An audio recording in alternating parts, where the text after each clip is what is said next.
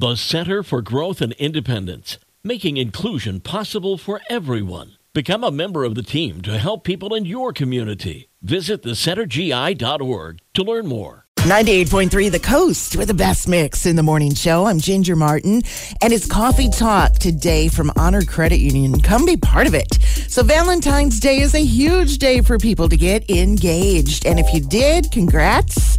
Your fiance may have picked out a trendy ring for you.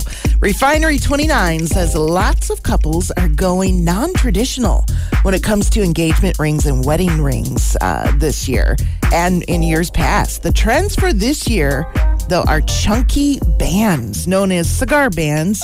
They're wider rings for both men and women. Till death bands are in vogue. They're black bands engraved with the words till death. And if you want to add do us part, fine. It's very goth, but couples are loving it. And yellow gold is back in. But traditional diamonds are being replaced with colored gemstones, a trend that's been growing over the past few years. But jewelry experts are saying it's going to be very popular this year. Weddings have dramatically declined since the pandemic, but last year finally saw an uptick in these in-person gatherings, the highest it's been in 3 years, in fact.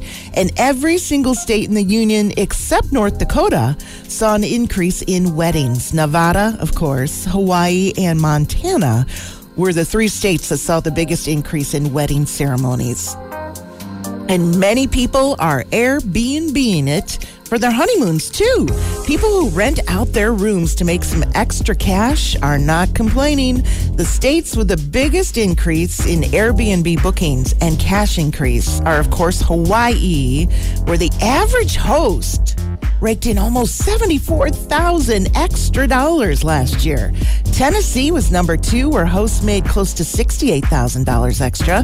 And Arizona was number 3, with an Airbnb host averaging around $60,000. Michigan did not make the top 10 list. And that's your Coffee Talk from Honor Credit Union. Come be part of it on the Coast.